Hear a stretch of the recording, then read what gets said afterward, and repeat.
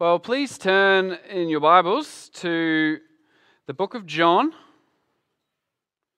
to chapter 15.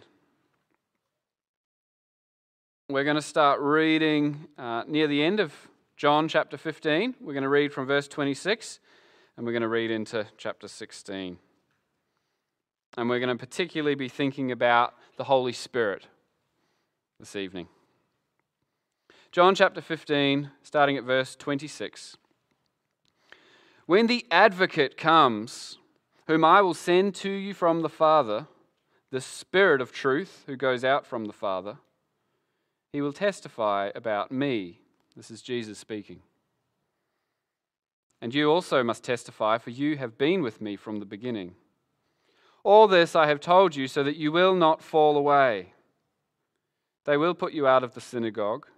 In fact, the time is coming when anyone who kills you will think they are offering a service to God. They will do such things because they have not known the Father or me. I have told you this so that when their time comes, you will remember that I warned you about them. I did not tell you this from the beginning because I was with you.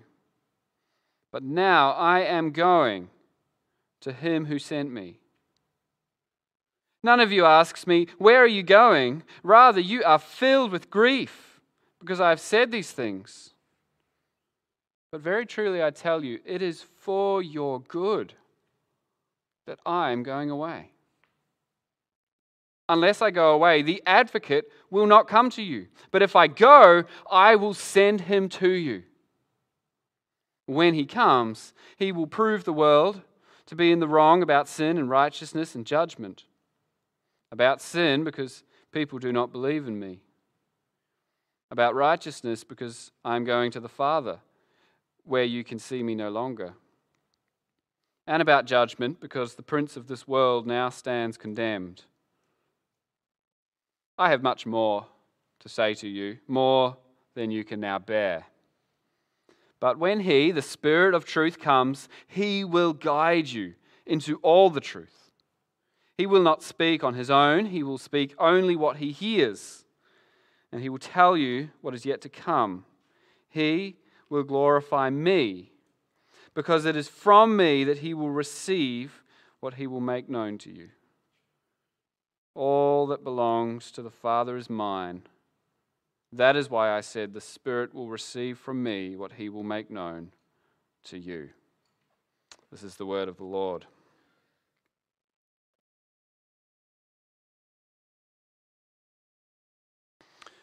Well, if you were with us in our afternoon services last year, you'll remember that we've been working through a series called Living Theology. It's theology because we're talking about God, what we believe about God, who he is, and what it means to know him. But it's living theology. We really want it to be living theology because theology is not meant to be stuffy or boring. Knowing God is meant to transform how we think, how we feel, how we act. Now, last year we covered lots of topics. We talked about how God reveals himself through creation and Scripture. We looked at who God is, a triune God, full of love and grace, powerful, glorious, holy, infinite. We looked at the problem of sin. And we looked at this incredible God-man, Jesus Christ, who came to deal with that problem. If you want to listen back to any of those sermons, you can do so on our website. This year, we're going to be continuing our Living Theology series. We're hoping to spend quite a bit of time this year focusing on all the different aspects of our salvation. But before we get to that, there's an important question that we want to ask tonight. Did we forget the Holy Spirit? And I don't just mean in terms of the sermon series, but I mean more generally.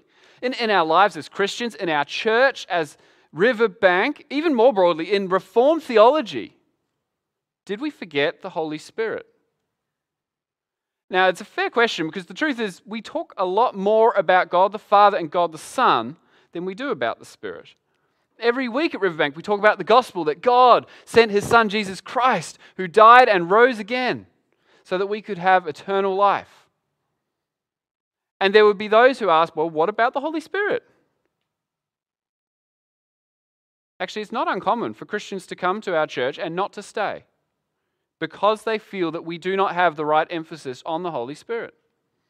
They are concerned that Riverbank isn't truly Spirit-led, particularly in the area of spiritual gifts such as prophecy and healing in tongues. Some would say you've cut yourselves off from the presence, from the power of God. And if that were true, it would be a huge problem, wouldn't it? Because we know being a Christian isn't just about knowing some things and doing some things.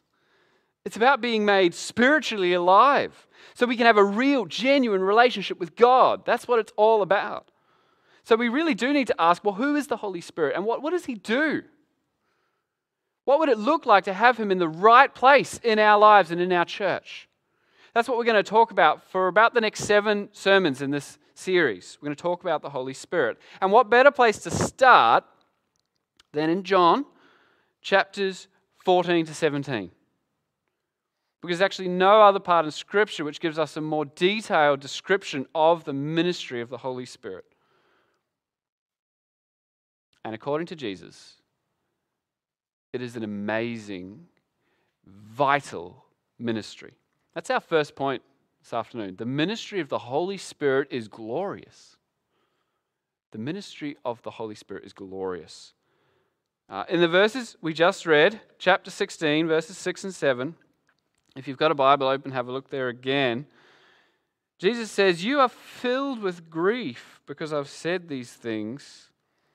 But very truly I tell you, it is for your good that I am going away. Unless I go away, the advocate will not come to you.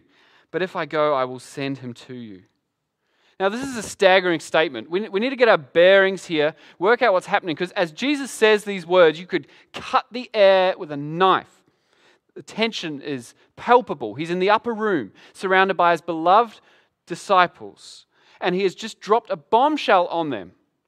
They're sitting there feeling numbed, feeling devastated because Jesus told them he's leaving. In a few hours' time, Judas will betray him. And by this time tomorrow, their king, their master, their dear friend will be a lifeless, limp body pinned to a cross. And then for a moment, great joy will rise again as Jesus rises again. And then the rug will be pulled out from under their feet because Jesus won't be sticking around. He's going back to heaven and he's leaving them behind. For the disciples, it's devastating. Jesus tells us how they feel in verse 6. They're filled with grief. And I don't think it's hard for us to understand some of what they're feeling. Think about this. Let me ask you, if you could choose this afternoon to have the Holy Spirit with us, or to have Jesus himself right here in the flesh, which would you choose? Imagine if I was standing up here and right next to me is Jesus. Right, you would kick me out and get him to preach, surely. I mean, in fact, I think you'd put him on as full-time pastor of Riverbank ASAP. You'd fire anyone you had to make it happen and give him any amount of money he wanted. And yet Jesus says, it is good for me, to go away. It's better. That's how amazing the Spirit must be. But do we believe that? I don't think, honestly, I believe that often. I'm often jealous when I read about the disciples. I think, man, I would just love to see what they saw. And I think about my unbelieving friends who I'm trying to share the gospel with, and I wish I could literally introduce them to Jesus and just say, here, touch him. Come and see, listen to him. See him do a miracle. Now you believe, don't you? And yet the Bible tells us that many, many people saw Jesus, saw his miracles, had dinner with him, and yet they didn't believe. So our theology has a big hole in it if we think that all we need is Jesus,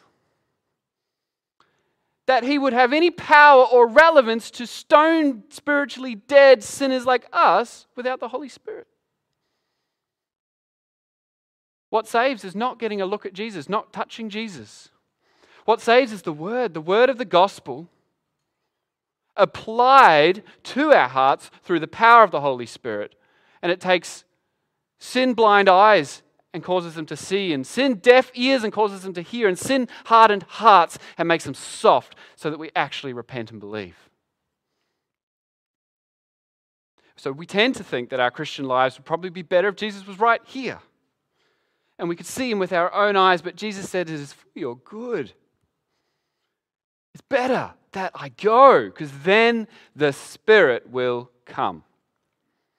Now, I think we need to unpack what that means, because if we're saying, all right, Jesus is going, the Spirit's coming, and that's better, it's possible to think the Spirit just kind of replaces Jesus, right? Jesus is some kind of earlier model of God's work in the world, but then the Spirit comes and Jesus gets put back on the shelf. He gets subbed out to sit on the bench, and the Spirit comes on to the field and kind of brings home the win.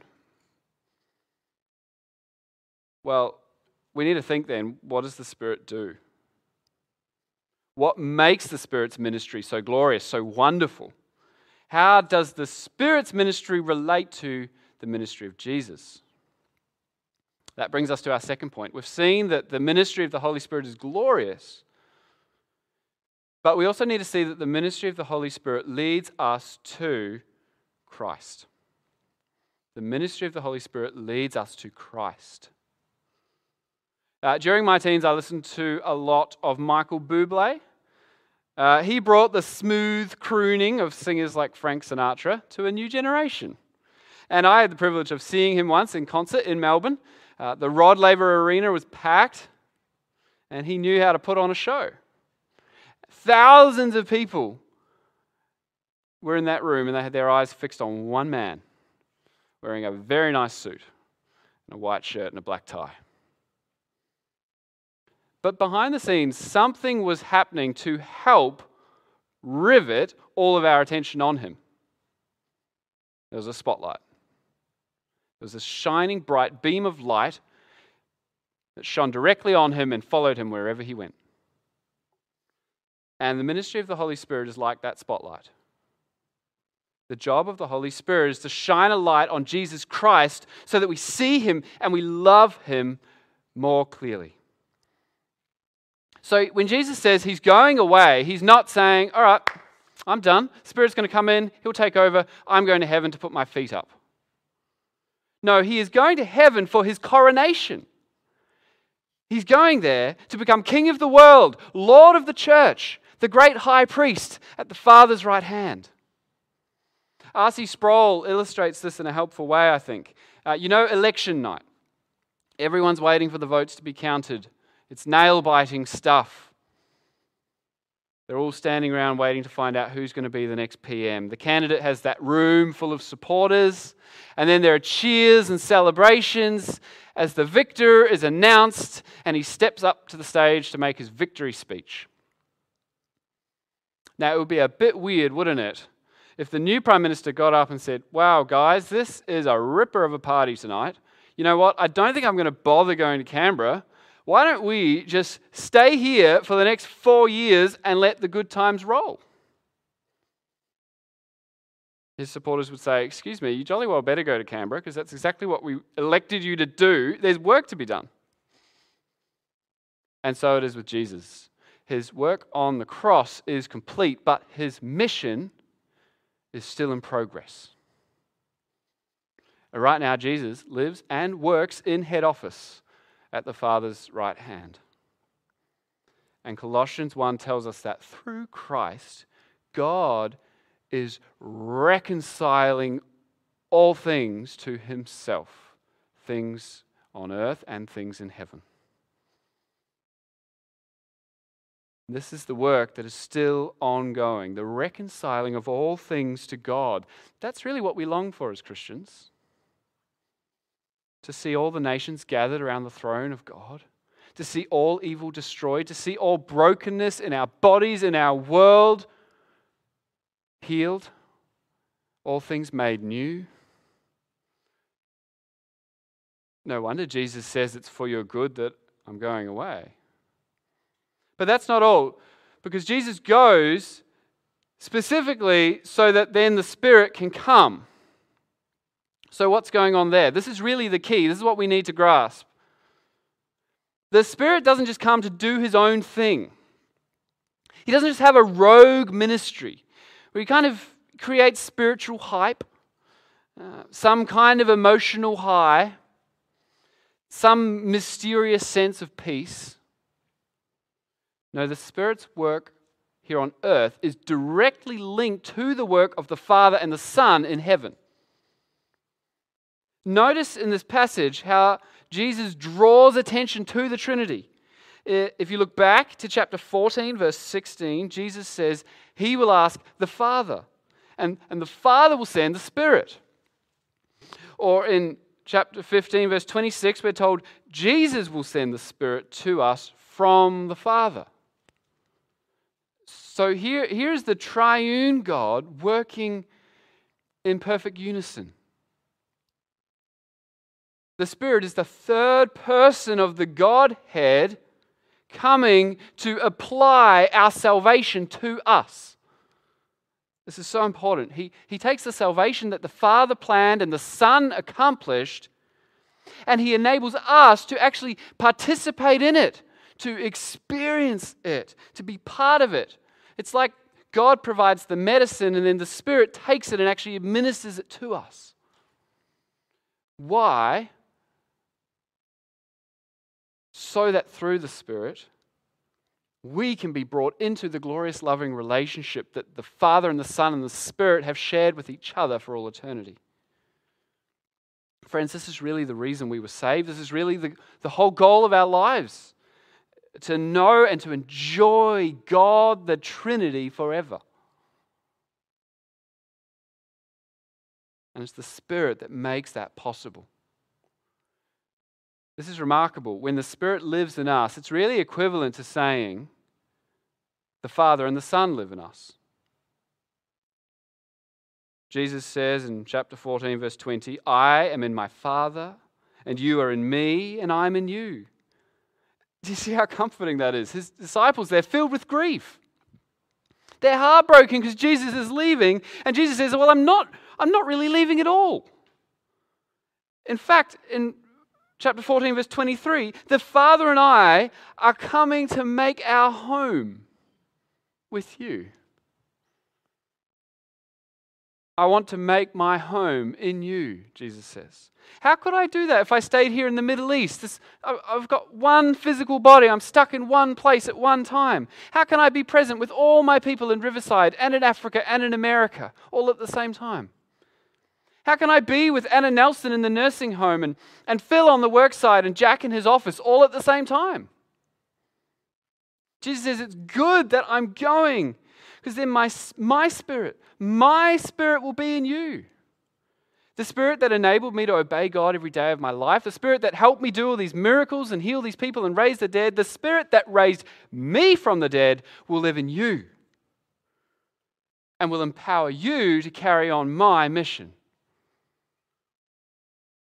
So when the Spirit comes, really Jesus Himself comes with more power and more fullness than ever before.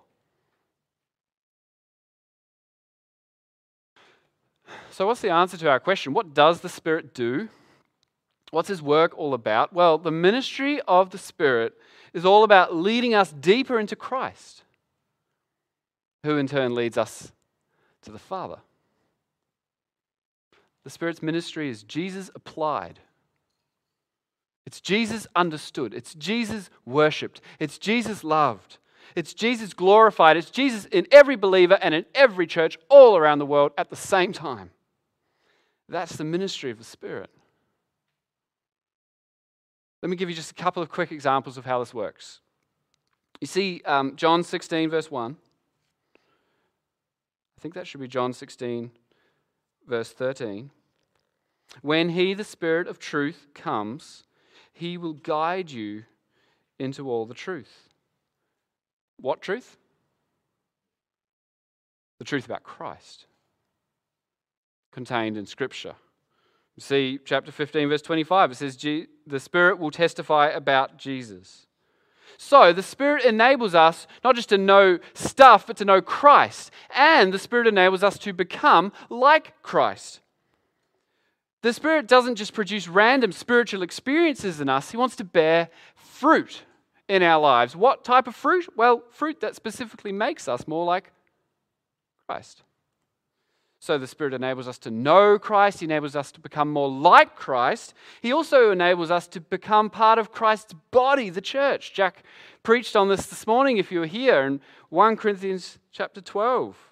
The Spirit doesn't just empower us to do cool party tricks. He empowers us with gifts so that the church of Christ may be built up. And why? Why build the church up? Is it just so that we can sort of sit around together and sing Kumbaya and hold hands? No. It's so that together we will go out into the world and continue the mission of Jesus Christ. Jesus is going to pray at the end of this little section in John 17, verse 18, "As you have sent me into the world, I have sent them into the world." We're going to look at all those things in the weeks to come. For now, do you see the main idea? Do you see how the central ministry of the Spirit is to unite us to Jesus Christ? The Spirit leads us to the Son, who leads us to the Father, so that we can be wrapped up in the warm embrace of our gracious, loving, triune God as He makes His home with us. We sometimes struggle to believe Jesus when He says, "It's for your good that I'm going away," don't we? But look at how caring and compassionate Jesus is here. He's about to be crucified. What's He thinking about? Us. He knows His disciples will be persecuted. He knows they're going to be worried that He's leaving. And so his focus here is to comfort them and to give them peace. And specifically, He's going to do that by talking about the Holy Spirit. Is there anything more comforting than this promise? Chapter 14, verses 16 and 17. "And I will ask the Father, and He will give you another advocate to help you and be with you forever, the Spirit of truth. The world cannot accept Him because it neither sees Him nor knows Him, but you know Him, for He lives with you and will be in you." Oh, weary Christian, you're not alone. Riverbank, we are not alone. God has sent another advocate. Notice, there's not just one advocate, there's two advocates. There's one in heaven, it's Jesus Christ reigning now as Lord of all, and there is another advocate, the Holy Spirit, in our hearts right now. What is an advocate, you say? Very good question. It's the Greek word paraclete. Sometimes it's translated helper or comforter. It often used to refer to an attorney or a lawyer. Not just any attorney, but like a family attorney who was kept on permanent retainer so that anytime the family had problems, they would call on him and he would come alongside and he would advocate for them and he would defend them and he would strengthen them. So, the word comforter, the problem with it is it sounds a little bit wimpy, doesn't it? I thought R.C. Sproul made a helpful comment about this. He said, "The Holy Spirit comes to the people of Christ not to heal their wounds after a battle, but to strengthen them before and during a struggle." The idea is that the church operates not so much as a hospital, but as an army. And the Holy Spirit comes to empower and strengthen Christians to ensure victory or conquest. Isn't that good news to hear as we head into this week? A week that's going to be full of different struggles and different temptations. We don't go alone. We go with all the power of the triune God who loves us, strengthens us, lives in us through the power of the Holy Spirit. Well, what do you think? Did we forget the Holy Spirit? It's complex, isn't it? I think that's a question we really need to keep asking ourselves. Have we forgotten the Holy Spirit just because we aren't always talking about him and praying to him? Well, no, because the central ministry of the Holy Spirit is to lead us to Christ. In fact, we should be wary if we're sort of seeking spiritual experiences that don't really connect us to Jesus Christ and his word. The Spirit isn't an emotion that we feel. The Spirit is a person that we know. How do you know if you know him? How do you know if the Spirit lives in you? Because in your life, he will be spotlighting Jesus. And you'll be growing in your relationship with Jesus. And when that happens, you know the Spirit is in you. So did we forget the Holy Spirit? Well, perhaps not. But then again, perhaps. Let's not be too quick to point our fingers at our charismatic and Pentecostal friends, because our Reformed churches can easily swing too far the other way. We can get so obsessed with being right, with getting every doctrine just beautifully, perfectly right, that we forget what the truth is actually for. What is the truth for? Well, it's meant to change us. In these chapters, Jesus is so clear about this. 2 examples. Chapter 14, verse 21. Whoever has my commands and keeps them is the one who loves me. Or chapter 15, verse 16. I chose you and appointed you so that you might go and bear fruit. I think Christian author Scott Petty speaks about this so helpfully. We're going to finish here. He says this: being spiritual is not about just being right. There is absolutely no point in claiming that any teaching or experience we have is from the Holy Spirit if it does not move us towards the kind of life that Jesus lived. And then Scott goes on, even in my own church, I worry that I talk, people listen, but nothing changes. Or people read, but nothing changes. Or people learn, but nothing changes. And then he gives this excellent piece of advice. Let's finish with this. Make sure that what you learn moves you and changes you to be more like Jesus. Let's pray. Let's ask God to do that in us.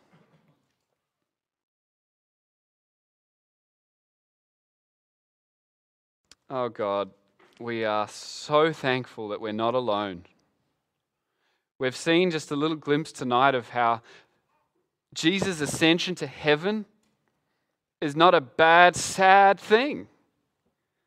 Because he is now reigning as our King and our priest and our Lord in heaven.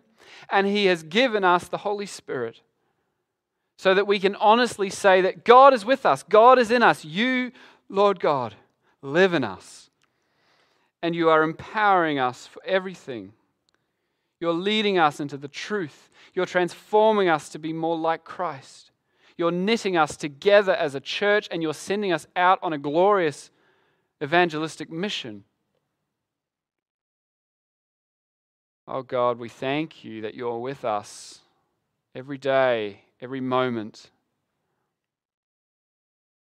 This gives us so much comfort.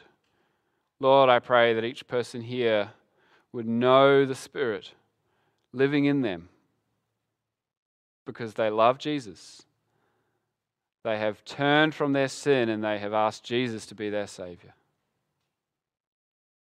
Lord, we pray that we would not just get caught up in knowing the right things and looking down on those who perhaps don't quite have it right. We pray, Holy Spirit, that you would move in us and change us to be more and more like Jesus. In his name we pray. Amen.